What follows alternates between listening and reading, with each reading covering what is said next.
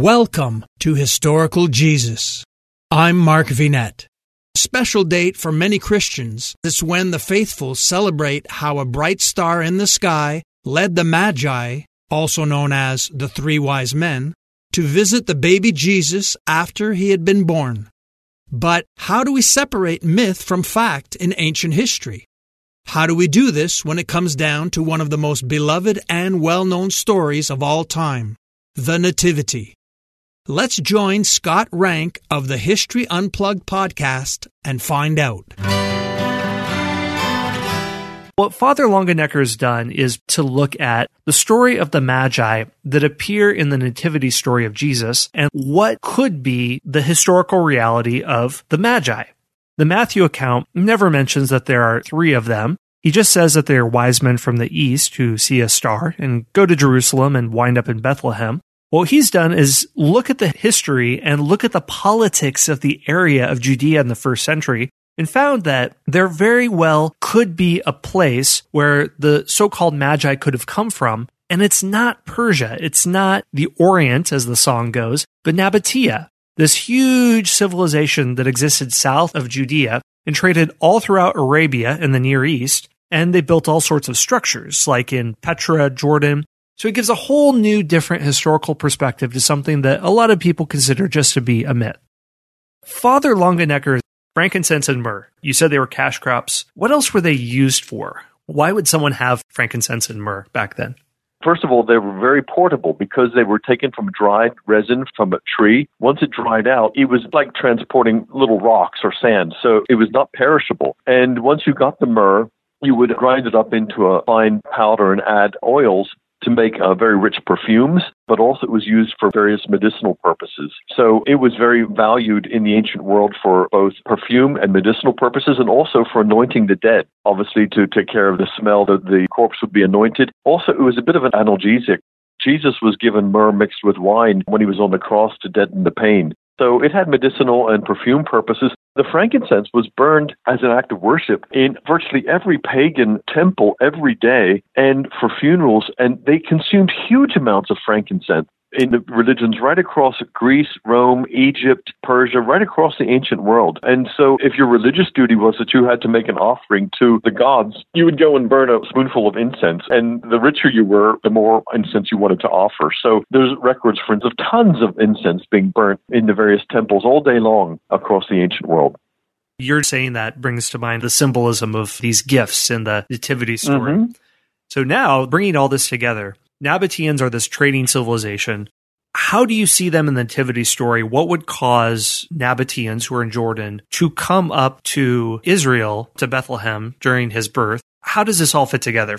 You've got Herod the Great, who is a vassal king of the Romans, and Caesar Augustus, Octavian Caesar, is the emperor at the time, and his vassal king in Judea is Herod. Herod is a very shrewd political survivor. He survived through basically cruelty, murder, suspicion, and being pretty smart. And his neighbor is King Aretas IV, the Nabatean king. And Herod is at the end of his reign. He's an old man. He's still paranoid that someone's going to try to take his throne. Aretas IV has just kind of usurped the throne of the Nabateans and sort of stepped in when Obidas III, his predecessor, was poisoned by one of his rivals. Now, Caesar Augustus is not real happy that Aretas IV has stepped onto the throne without his permission. Furthermore, because of some political intrigues, Herod had also fallen out of the good graces of Caesar Augustus. So right around 7 BC, Aretas IV and Herod the Great send an emissary to Caesar Augustus in Rome to try to get back into his good books. And they succeed, and Caesar Augustus is now feeling kindly towards Herod, but he's still feeling a bit edgy towards Aretas IV and still a bit cross with Aretas IV. So Aretas IV in 6 BC has every motivation to send a diplomatic entourage to the court of Herod the Great once he discerns that a new heir to the king of the Jews has been born. His court advisors would have been astrologers, would have been Magi in the Babylonian and Jewish wise man tradition. And so when they told him that the stars said that the newborn king of the Jews was born, Aretas says, I know, it would be very good to send a diplomatic entourage to Herod's court and congratulate him on the birth of his new grandson and to give him these gifts and to sort of build bridges. Furthermore, when Augustus got friendly with Herod again, he gave the port of Gaza back to Herod. And so Aretas, to get his goods across southern Judea to Gaza, has got to go through all of Herod's checkpoints, custom border controls, and get to the port of Gaza in order to keep his trade lines open. So therefore, the wise men, in my theory, were courtiers from the court of Aretas IV in Petra, in Nabatea, and they're going to the court of King Herod to give him diplomatic gifts of gold, frankincense, and myrrh from their country to his country to congratulate him on the birth of his grandson and his heir. Of course, they get there, and he says, "What heir? What grandson?" And suddenly the story takes a turn, and that's how the story continues. Hi, everyone. If you've been injured in an accident that was not your fault, listen up. We have legal professionals standing by to answer your questions for free. Call now and find out if you have a case and how much it's potentially worth. Call 800-218-6010. I'm here with spokesman John Wolf. So, John, tell everyone listening who should call right now. Well, Maria, first off, thank you for having me here. It's always nice to answer the listeners' questions. Now, as far as who should call in, anyone who's been injured in an accident and think you deserve compensation, give us a call right now.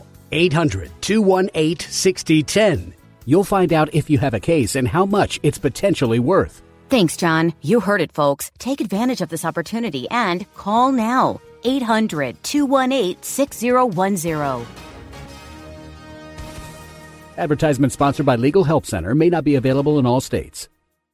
So you see it as there was a political element they come into, and it's not as though they knew exactly how the events were going to unfold. Yeah, this is the point that's always missing in the typical tale of the Magi story. What motivated these men to make this journey? And religious believers say, oh, it's because they had a spiritual longing to go and find the newborn Son of God. No, probably not. They might have had a spiritual dimension to it, and I think they did because of the history of the Nabateans and how much religion and politics were intertwined, but there was also an economic and political dimension. This account is in Matthew, is that correct? Yes. A lot of what people would say about the nativity story, they're probably imputing things that the text itself wouldn't say. Is that correct? Yes, completely. The idea of the wise men going on a long journey across the desert and following a magical star, Matthew doesn't say that. He doesn't say they went on a long journey. He doesn't say they traveled across the desert, and he doesn't say that the star moved in front of them as they went. When you read his simple language, they say, we saw his star in the east, and we came to worship him. That means that, according to my reading, they saw some sort of astrological signs where they were in Petra in Nabatea. And by the way, there's lots of evidence that the Nabateans were actual stargazers and astrologers, and they took that sign and set off for Jerusalem.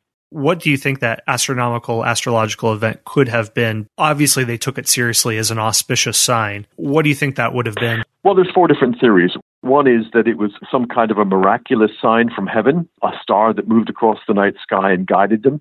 I don't dismiss that because I believe in miracles, but I don't think that's likely. We always look for the natural explanation first. The second explanation would be that it is some kind of an astronomical event, like an asteroid or a comet or some kind of unusual astronomical event which took place. But then we have to ask ourselves, why would that necessarily cause them to go on this journey to find the King of the Jews? The third option is much more likely that they were astrologers, and we know that the astrology of the ancient world, using the zodiac, they were able to predict future events, and also different constellations were associated in the ancient astrological tables with certain countries. Certain planets were associated with royalty, for instance. So there's lots of theories out there, but the most interesting one was by Michael Molnar, a retired astronomer, who believes that there was a conjunction of planets and there was an astrological sign with the planet Jupiter, which is the royal sign in the constellation Aries, and that they read the royal sign of Jupiter in Aries, which was associated with the Jews, and said, aha, a new king of the Jews will be born. The fourth theory is it's that combined with some kind of astronomical thing like a comet or something. My own view is that they were stargazers, and that the fourth theory is that there were probably numerous things they saw in the star charts which made them draw that conclusion. That's really fascinating because it takes people who were going about their business, in this case, a political mission, and then sort of falling into something they didn't expect. But it humanizes the story in a way that a lot of pastors tell it doesn't, where they have versions, I've heard of it in the past, where they were cognizant of the prophecies of the Messiah and put them together and came for that reason. Whereas here, they happen into it. A lot of people in scriptural tradition sort of happen into situations encountering the Almighty. That's right, God. But these things are not divorced from one another. Right. It's possible to have a political and economic motivation while still being aware of the prophecies. And my study of the Nabateans shows that, first of all, the key prophecies were in the prophet Isaiah, which probably originated from the Nabatean civilization. So it was written by Jews in northern Arabia, where they already were. So they would have known those prophecies, but they were also influenced by Zoroastrianism, the Persian religion, which also had prophecies about a star and about a Messiah figure which would arise. And so they would have known those prophecies, and that would have fit in with the astrology they were looking at. So it's not separated from the political and economic realities. I'm Mark Vinette. Thank you for sharing your time with me.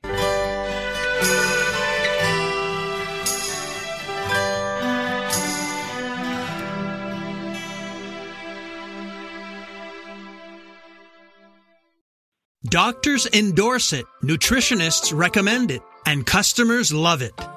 Calotrin Healthy Weight Loss.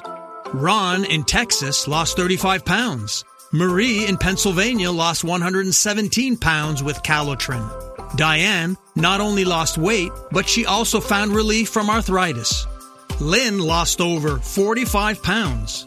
Calotrin contains collagen, the most abundant protein naturally occurring in the human body, which decreases as we age. Taking Calotrin promotes better sleep, more energy, less joint pain, and best of all, weight loss. Calotrin has an amazing 86% success rate with their 90-day supply. And this week, take advantage of their President's Day sale. Buy the 90-day supply and get an extra month free plus free shipping. Ordering is so easy. Just text the word HISTORY to the code 30605 and we'll send you a link to this special offer. Again, text HISTORY, that's HISTORY, using the code 30605.